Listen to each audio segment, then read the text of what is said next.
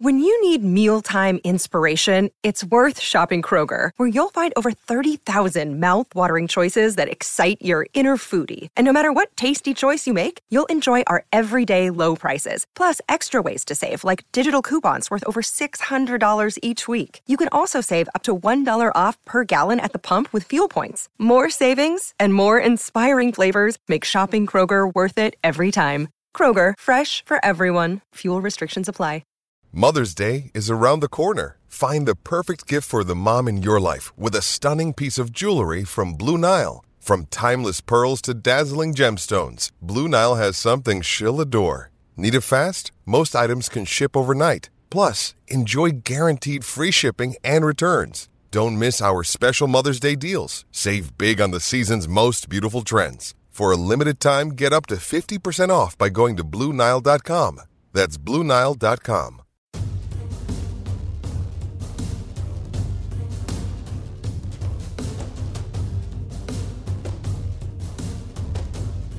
Hello, everyone, and welcome to our Tuesday edition of the Orange and Brown Blog podcast. I am Dan Lobby, and I'm joined by the whole crew today, which, of course, includes Mary Kay Cabot. Mary Kay, how are you? Good. Just enjoying winter in May right now. How about you? Yeah, pretty much. Same thing. And Scott Patsko back with us. Scott, how are you today? Doing good. Refreshed and ready to go. And, of course, Ellis Williams with us as well. Ellis, how are you?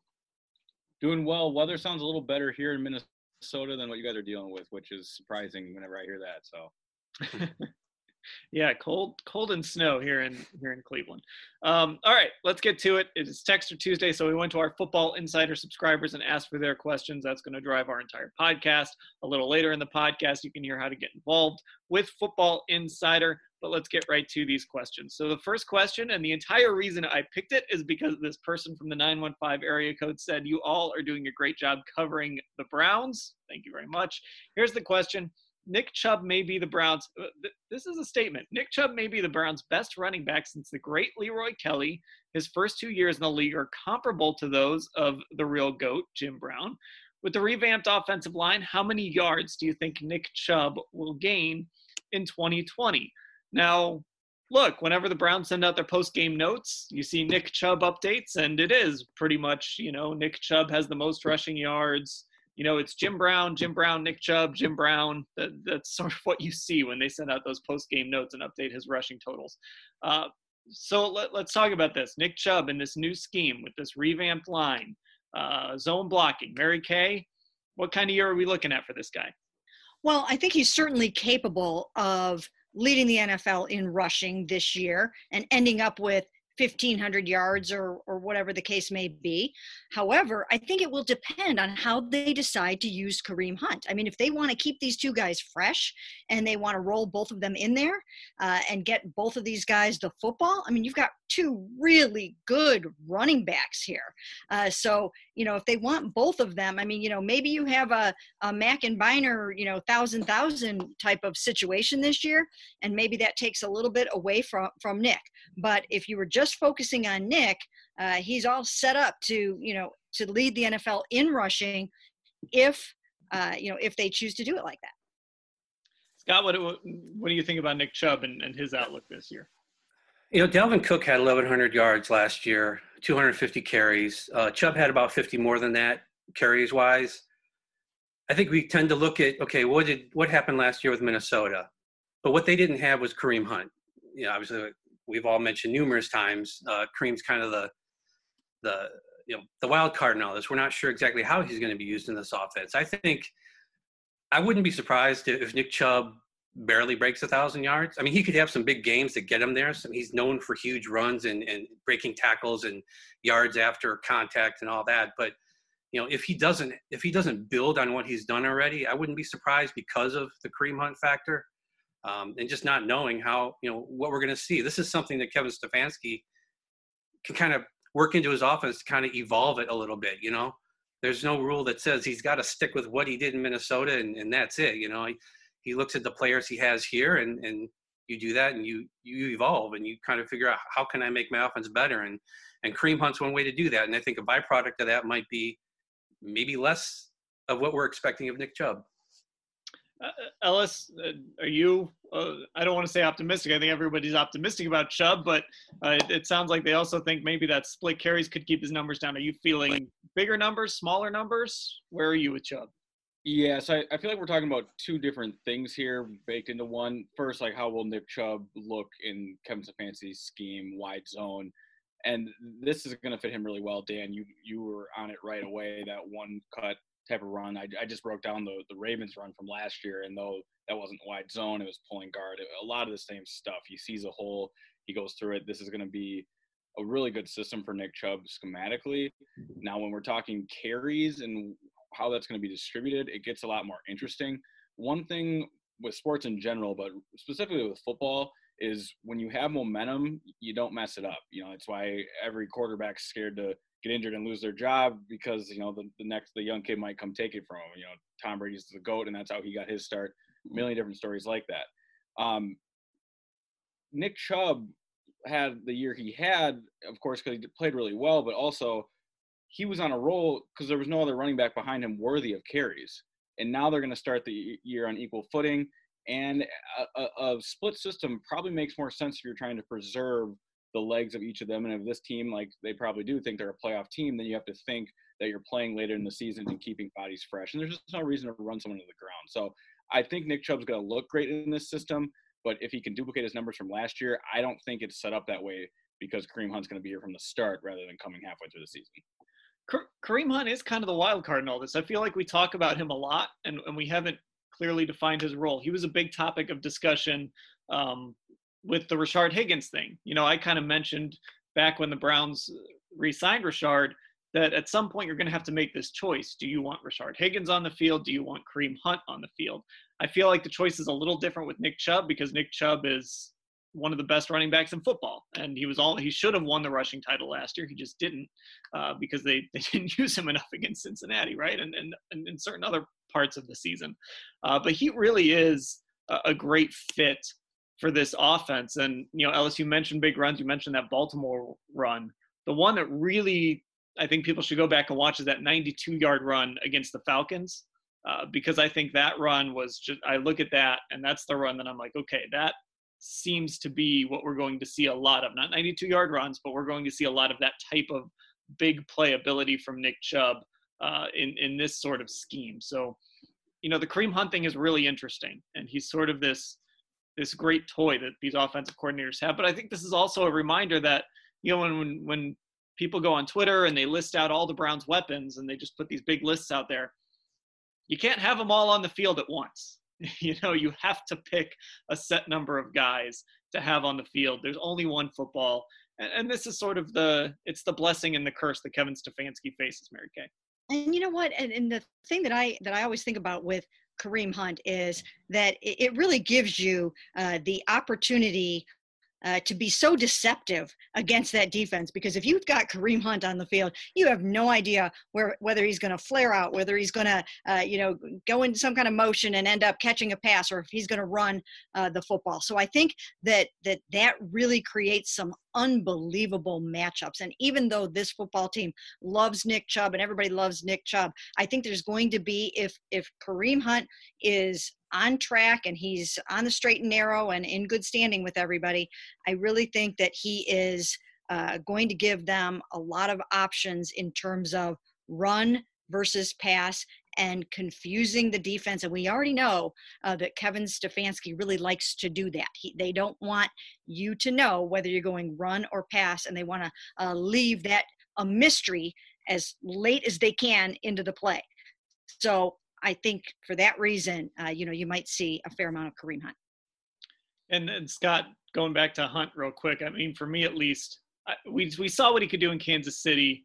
Of course, you and I in different spots got to see him dominate high school fields a number of times. But we saw what he could do in Kansas City. But even by that regard, when I kind of watched him in person last year, it was kind of eye-opening how talented he was. So, I mean, it's a good problem. It's a good problem for the Browns to have, I guess. Yeah, I remember when he first showed up at camp, when he was first allowed to get back on the field, and it was, instantaneous. Like, they're doing, I think it was running back versus linebacker drills, passing drills, and he just breezing by people and just showing how good he is at getting open and catching the ball. And having said that, though, I wouldn't be surprised if they use Nick Chubb more in the passing game this year, or at least see if it's possible, because you don't want to get into a position of, all right, Nick Chubb's out there, they're going to run the ball. Kareem Hunt's out there now with him, and so now we just have to worry about Kareem Hunt going out wide. We don't really have to worry about Nick Chubb. But you're right. I think seeing Kareem Hunt last year, you quickly got the idea that this guy's can be a special player, and if he's there for a whole year, like he is now, although this, the pandemic is kind of throwing a wrench into things, but just the fact that he's a part of this team for a whole year now, I think is going to be a big difference. And going into camp, having him there from day one, that'll be a big deal. And he's, like I said, he's the biggest wild card, and finding out how he is used will be something I think we're going to be tracking once they do get back on the field. All that said, I'm going to answer the question. I'm going to say 1,500 yards for Nick Chubb and the rushing title. There we go. Don't hold me. Nobody dig this podcast up. We do one of these every day, so this is going to get buried within like a week. But 1,500 yards and the rushing title for Nick Chubb. Anybody else? Ellis? Yeah, I'll say something quick. I think I'm going to go under 15. That is a monster number, and I just think Kareem Hunt's going to be involved more. Right now, but where I think we're gonna see more success is Nick Chubb in the red zone. And though it's not where he's suited, and again, Dan, you were on this last year. The Browns are just in general overall going to be a better red zone team this year. You look at what Kevin Stefanski was able to do in Minnesota with Kirk Cousins. I think that translation is going to be pretty smooth. So I think the touchdowns will be up. And how I want to end this is going to drive, and I know we don't do a whole lot of fantasy football talk, but this running back marriage is going to drive fantasy football owners crazy come September. It just knowing who to draft where and how these players are going to be used. So not only are we following it, fantasy football owners across America are going to be going crazy over these two. Okay, next question here. We spent a lot of time on that one, so we're going to pick up the pace just a little bit here. But this one has to do with Baker Mayfield. So I don't know, maybe this one will slow us down a little too. There has been a lot of talk about Baker Mayfield and kind of being out of excuses this year. And this person brings up, I think, a fair point. It seems to me, I'm having trouble kind of finding a reason here. Has Baker Mayfield been an excuse guy? It just doesn't seem like he's been a big excuse guy. And that's what they're saying here. Can you think of a time that he's been here that he's really used any excuse other than his own play? And I guess the way to spin that is, I think we should probably feel good about this, because I think Baker Mayfield is a guy that's going to look at himself and say he didn't do the job last year.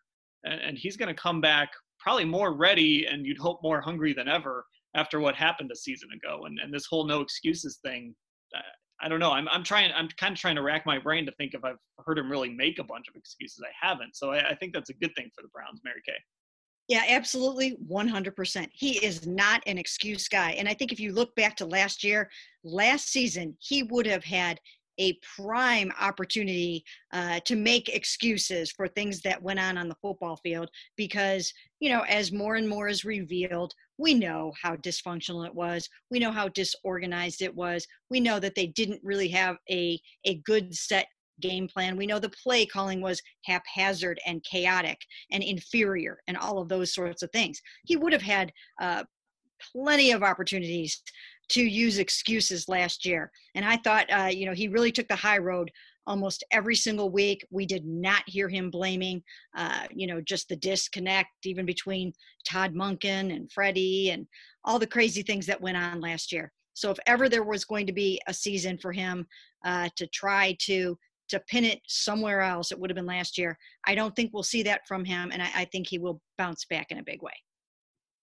Yeah, I'd be shocked the first time if I ever heard Baker Mayfield making an excuse for anything, I would be shocked. He owns it, and he leans into it a lot of times. But I think what that subscriber might be alluding to is the fact that you've probably heard more than once how Baker is going to be on his third head coach, fourth coordinator. People have brought that up, and I think those are important things to note over his first 3 years here. That he's had to go through that, but I wouldn't call those excuses. And if he doesn't have the Pro Bowl year, let's say, I wouldn't say that. I don't think it's time to throw in the towel on him because of those things. I think everybody deserves a little time to grow. The the age of letting quarterbacks go 2 and 3 years before you really that's kind of over. It's like you got to hit early, but again, you keep switching coaches and you keep switching coordinators. You got to give them a little bit of rope there to kind of get used to things. Yeah, Ellis, it just, I would hope that Baker's looking at this as his opportunity to kind of put himself at that level. Because there was another question as well about kind of where his first 2 or 3 years ranks with some other quarterbacks' first 2 or 3 years. And the reality is he hasn't been Patrick Mahomes. He hasn't been Deshaun Watson. He hasn't been those guys, but he's got a chance in year 3 to put himself in that discussion. Yeah, quite frankly, there's just a lot of money on the line. And, of course, these players want to win, and the quarterback is the face of the franchise. But there is a big payday looming for Baker Mayfield, and really the case could be made in, a 12-game span by Thanksgiving on where Baker's going to land with this looming extension. So it's two things. It's the money, and then it's the reputation of that first overall pick. And, again, the start of this question, he has never made excuses. He just doesn't seem about his nature. He's as transparent and, if you will, real as you really can be at the quarterback spot when, quite frankly, there's so much going on that he doesn't have any control of that it's almost unfair. And that's a football argument that's run its course. But, quarterback wins, they get all the credit. Quarterback loses, they get all the blame. It's still a team game. But Baker's worn that on his chest, and I don't see him changing anytime soon. Okay, another Baker question. This comes from the 330 area code. That this person was having a discussion at work, and they compared Baker Mayfield's skill set to Jimmy Garoppolo's skill set. Now, obviously, Jimmy Garoppolo led the 49ers to a Super Bowl. I'm curious about your guys' thoughts on that comparison, because Mary Kay, I think you and I talked about this when the Browns played the 49ers, and we kind of talked about the ceiling that each guy has. And I feel like at the time, we both believed Baker Mayfield maybe had the higher ceiling than Jimmy Garoppolo. I know I did. If I recall right, you agreed with that. I'm not 100% certain, but it seems like, I don't know if I love that comparison. I think they're very different quarterbacks. Obviously, Jimmy was really good last year at times, and he got to the Super Bowl, almost won the Super Bowl. Baker has not had that level of success, but I feel like his ceiling still might be higher than Jimmy G's. Yeah, it very well could be. Baker has such a unique skill set. And one of the things that for me in regards to Baker that always set him apart was his just uncanny accuracy. I mean, he was just so dead on accurate, when we watched him in practice, when we watched him in 2018. And that kind of went by the wayside yesterday, but I don't think that was his fault last year. So I do think that the ceiling is very high. And I think now you will see more of an apples to apples comparison between like a Baker Mayfield and a Jimmy Garoppolo, because now that they're going to be running very similar systems, and you will be able to see Baker Mayfield and how he fares in this run-based play action scheme as opposed to whatever the heck they were doing last year. So now you can kind of really, hold those guys up against each other. And I do think he does some things better than Jimmy Garoppolo does. I think that he's got better arm talent and some of those kinds of things. So I think it'll be interesting to see how he fares in the same type of scheme. Yeah, especially if, they're able to run the ball like San Francisco did last year. There's my big prediction for Nick Chubb. If they're able to run the ball like San Francisco did, that's certainly going to make life easier for Baker Mayfield. But yeah, I mean, it's really the arm talent. I think Jimmy Garoppolo is obviously he's older. He's probably closer to the finished product. I don't know that Baker Mayfield is quite there yet, even though, he's not like 21 years old. He's 25 now. So I still think if I were taking someone, Scott and Ellis, I'd probably still take Baker over Jimmy Garoppolo. But this year he's got to deliver for that to remain true. Yeah, money-wise, you certainly would at this point, right? I think Baker, and this might even go back a little bit to the last question we had, but Baker kind of epitomizes the difficulties in analyzing the Browns overall, because it's so much change from year to year. And if you just look at the offenses that he's had and the change he's had to go through individually, that's like what our job is every year. How great would it be to be able to talk about what the Browns did last year and not talk about how it's going to change this year, but how it can evolve this year, not have to go back to look at somebody else's previous coaching performance to talk about what could happen with the Browns. Baker kind of epitomizes that. So I think Mary Kay's right in that now I think you can kind of maybe match him up more with how Jimmy Garoppolo does because of the offensive changes. We could obviously do that with Kirk Cousins this year. That'll be a nice change to have that. But going forward, man, it'd be great if we're not sitting here next year talking about these kinds of things. Yeah, and I'm wondering if we're entering a Joe Flacco, Jimmy Garoppolo comp here. I just haven't seen I know Niners didn't win the Super Bowl, but I haven't a conversation about an NFC Championship winning quarterback being comped to Baker Mayfield. With the Jordan doc on our mind in the Last Dance, let's count the wins. I think the resume says a lot here outside of arm talent and what they look like in 7-on-7. I'm not willing to – I don't know the answer, quite frankly. Baker, because you go back and you just see that accuracy. There are just the way – there's some throws Baker makes that you just think like, man, there's only 5 other guys in the league that can throw that ball. But that's not the complete story. It's flashes. So I guess I am going to answer. I'm going to respect the resume. Jimmy Garoppolo was impressive last year outside of that Green Bay game when he only had to throw the ball 7 times. But that's not his fault. They're running all over the place. So Jimmy G has been there, and if Baker gets these rounds of the playoffs, then I think we revisit this conversation. Okay, before we take our break, you guys want to talk kickers? Because for the 704 area code, can you discuss the Browns kickers and if Austin Seibert is safe, or will they bring in some good kickers to compete? We've had kicking competitions really, I think 3 or 4 camps in a row now. We've had some kicking competitions. I think they still like Austin Seibert. It sounded like when we got to hear from Mike Prefer at the end of last season, it sounded like he still believed Austin Seibert could be a good kicker. There's other things they like too, I think, besides his field goal kicking. I think they like some of the positional stuff they can do in the kickoff game, things like that. But I'm always down for a good kicker competition, Mary Kay. Are we going to get one? Well, I'm sure they will bring in competition, and they will press him. They will push him to get better, and he does need to step it up. He definitely needs to step it up. But the good thing for him and for the Browns is they do have some continuity. That is the one spot where they have continuity at coaching in terms of a coordinator. They have Mike Prefer back, and he knows Austin Seibert, of course, as well as anyone. He knows his upside, and he knows that, with the extra coaching and the things that he's worked on in this offseason, how much better he can be. But I do think that they will bring competition in. Obviously, we know competition makes everyone better. So I think he can expect to have somebody breathing down his neck a little bit. And I don't know if it'll be a complete open competition or if they're just going to try to, get him better. But he can expect to have somebody right by his side. You got to at least have a camp leg. If nothing else, you got to at least have a camp leg, Scott. Maybe that'll lead us to some good kicking competition updates. Listen, at this point, I would give anything to be on a field watching a kicking competition. No, I don't want a kicking competition. I don't want to stand there at camp and try to figure out, okay, who's hitting the most kicks from 30 yards out with no rush. And, hey, there's Jamie Gillen over there on the practice field kicking 61-yarders.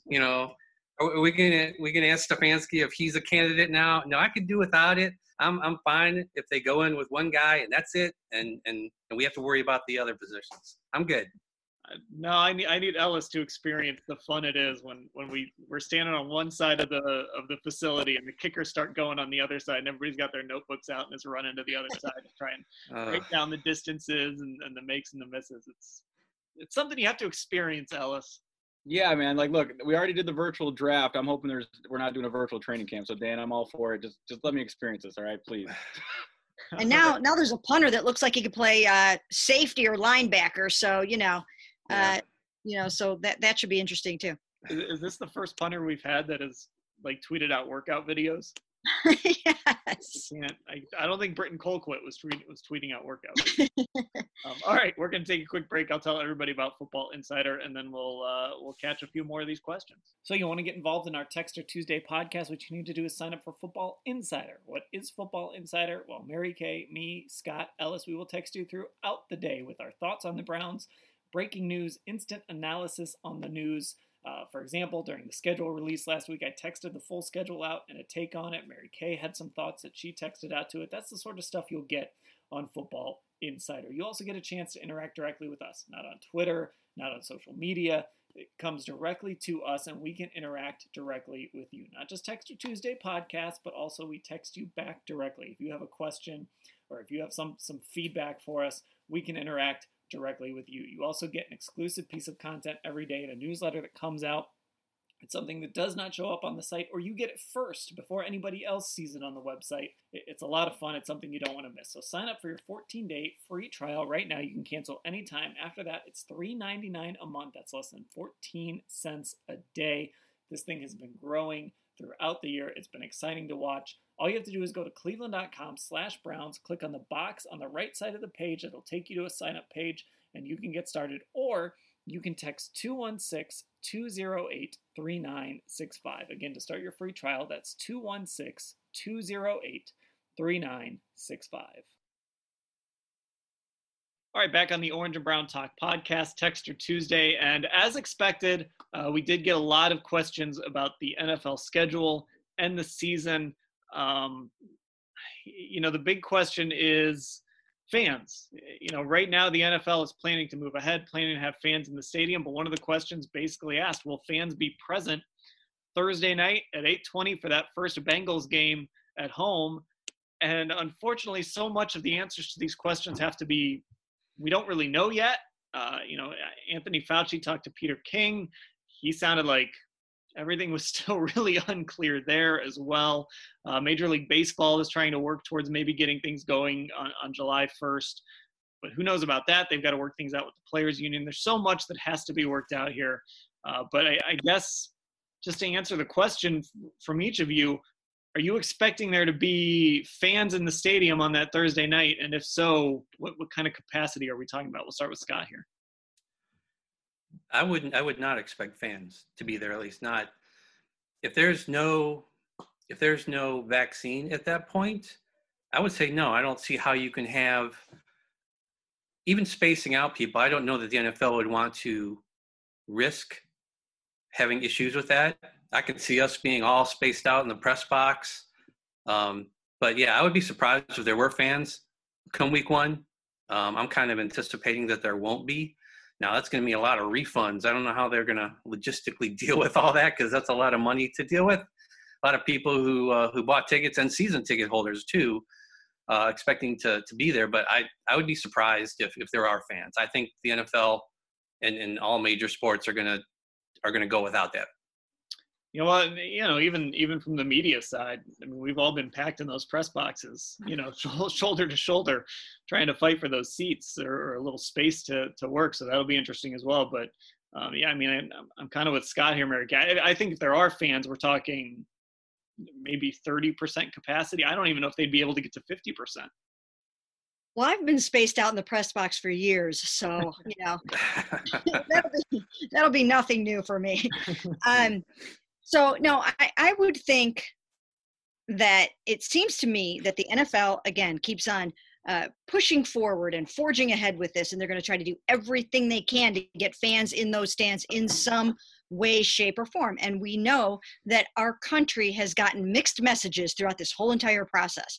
We have Fauci on one hand, we've got President Trump on the other hand. And one day we think, hey, we're going to have sports and we're going to have fans. And then the next day it's like, no, we can't have sports. We can't have fans.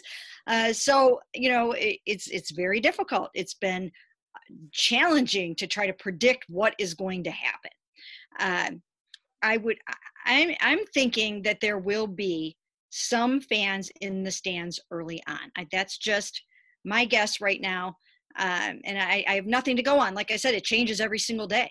But I would think that we'll try to have some kind of, every other row, every other, 6 feet away, whatever it is that they come up with. I think they will try to have some fans in the stands as soon as they possibly can. And I could be completely wrong about that. Yeah, I mean, that's the caveat to all of this, Ella. So like I said, we're all just kind of speculating on this because nobody knows what this virus is going to look like, where it's going to be, a week from now, let alone, in September. But, do you think we're going to see fans? Yeah, and before I answer that, I think that this texter and just fans in general need to keep in mind that the NFL has built-in contingency plans with this schedule release. So though the question specifically said, will we be there in week 2 to face the Bengals?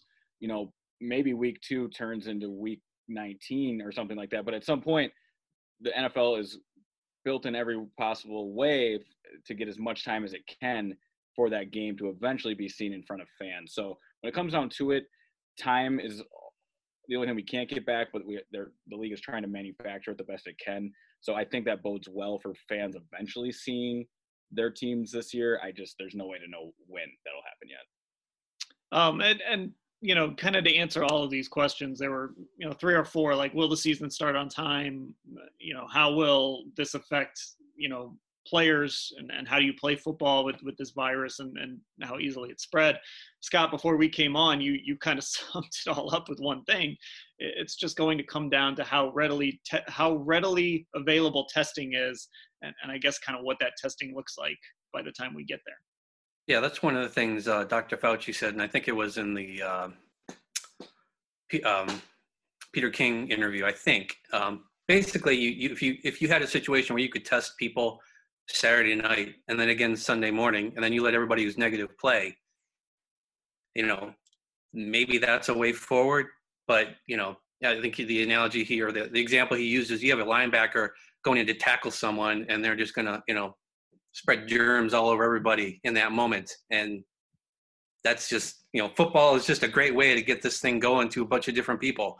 And that's not something you want to see. So football is the one sport I think that has the most to overcome with that.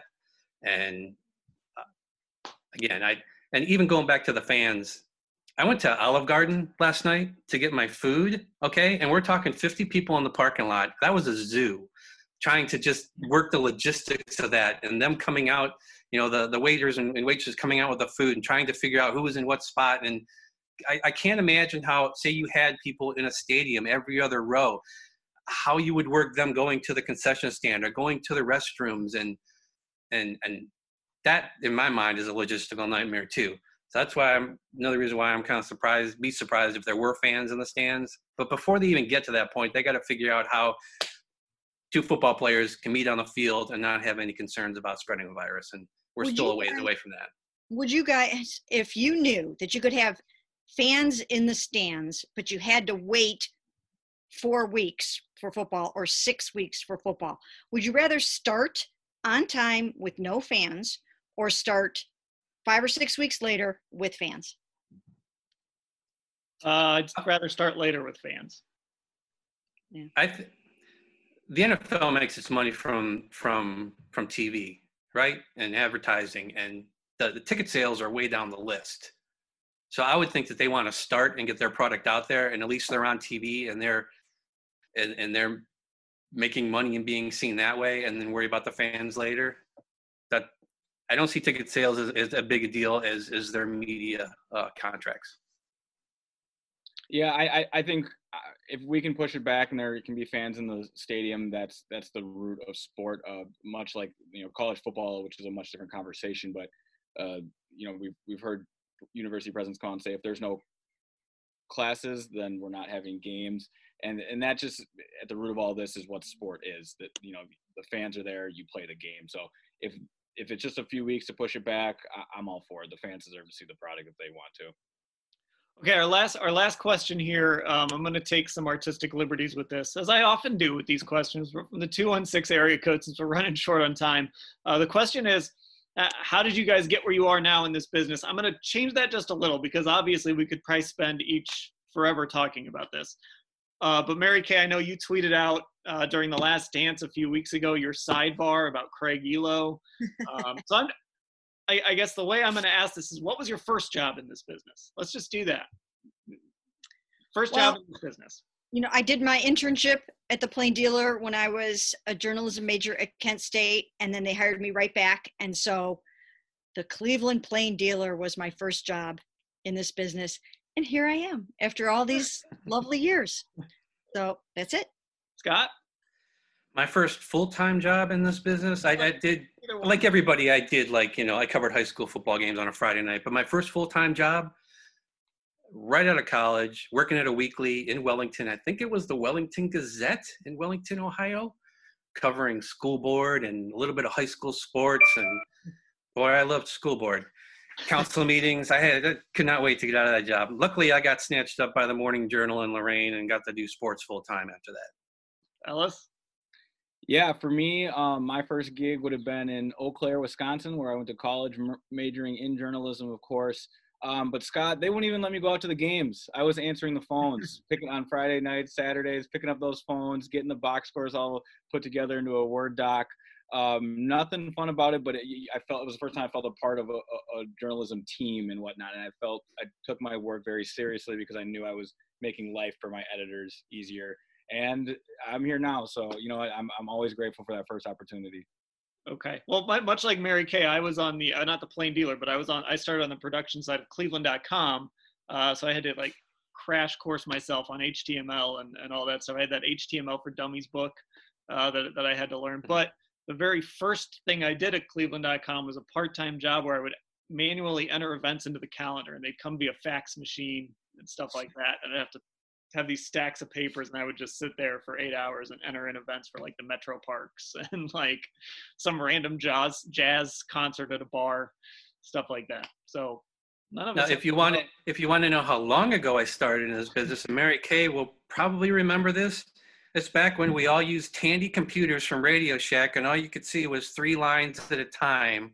There was no internet, and you had to hook up your computer to a phone in order to get it back to the office. That was a while ago. And my first beat at the Plain Dealer, my first full-time beat was, if you look behind Scott's head there, you see the Force banner. My first full-time beat when I was very young, very, very young, let's say, was covering the Cleveland Force and traveling all over. I mean, it was huge. I mean, you'd go out to the Coliseum and there would be 15,000 people, right, Scott? I mean, it was insane. And we traveled everywhere for that beat. So I was, in San Diego one weekend and Los Angeles and the other next weekend, and Baltimore and Chicago. And I mean, it was just a great way to, to figure out how to cover a beat, because it was huge back then. Nothing like they mentioned in The Last Dance how the Bulls used to be outdrawn by a major indoor soccer league team back then. That the Cavs were the same way. The Force outdrew the Cavs at Richfield Coliseum. Yep, it was big. Nothing like Ellis can't believe it. It's true. PJ Johns and I'm trying to think. Hector Marinero, Chris Vaccaro, Kai Hoskevy, Keith Furphy, Ali Kazamani. Oh, yeah. Fantastic. Do some Google work tonight, Ellis. Look up some of those. I've got a lot to catch up on. Yep. All right. That'll do it for this edition of the Orange and Brown Talk podcast. Thanks to everybody that texted in their questions. If you want to get involved, Football Insider, go to cleveland.com/Browns. There's that box on the right side of the page. You can text that number that I told you about earlier to start your free trial and get on this every single Tuesday. So for Ellis, Scott, Mary Kay, I'm Dan. Thanks for listening.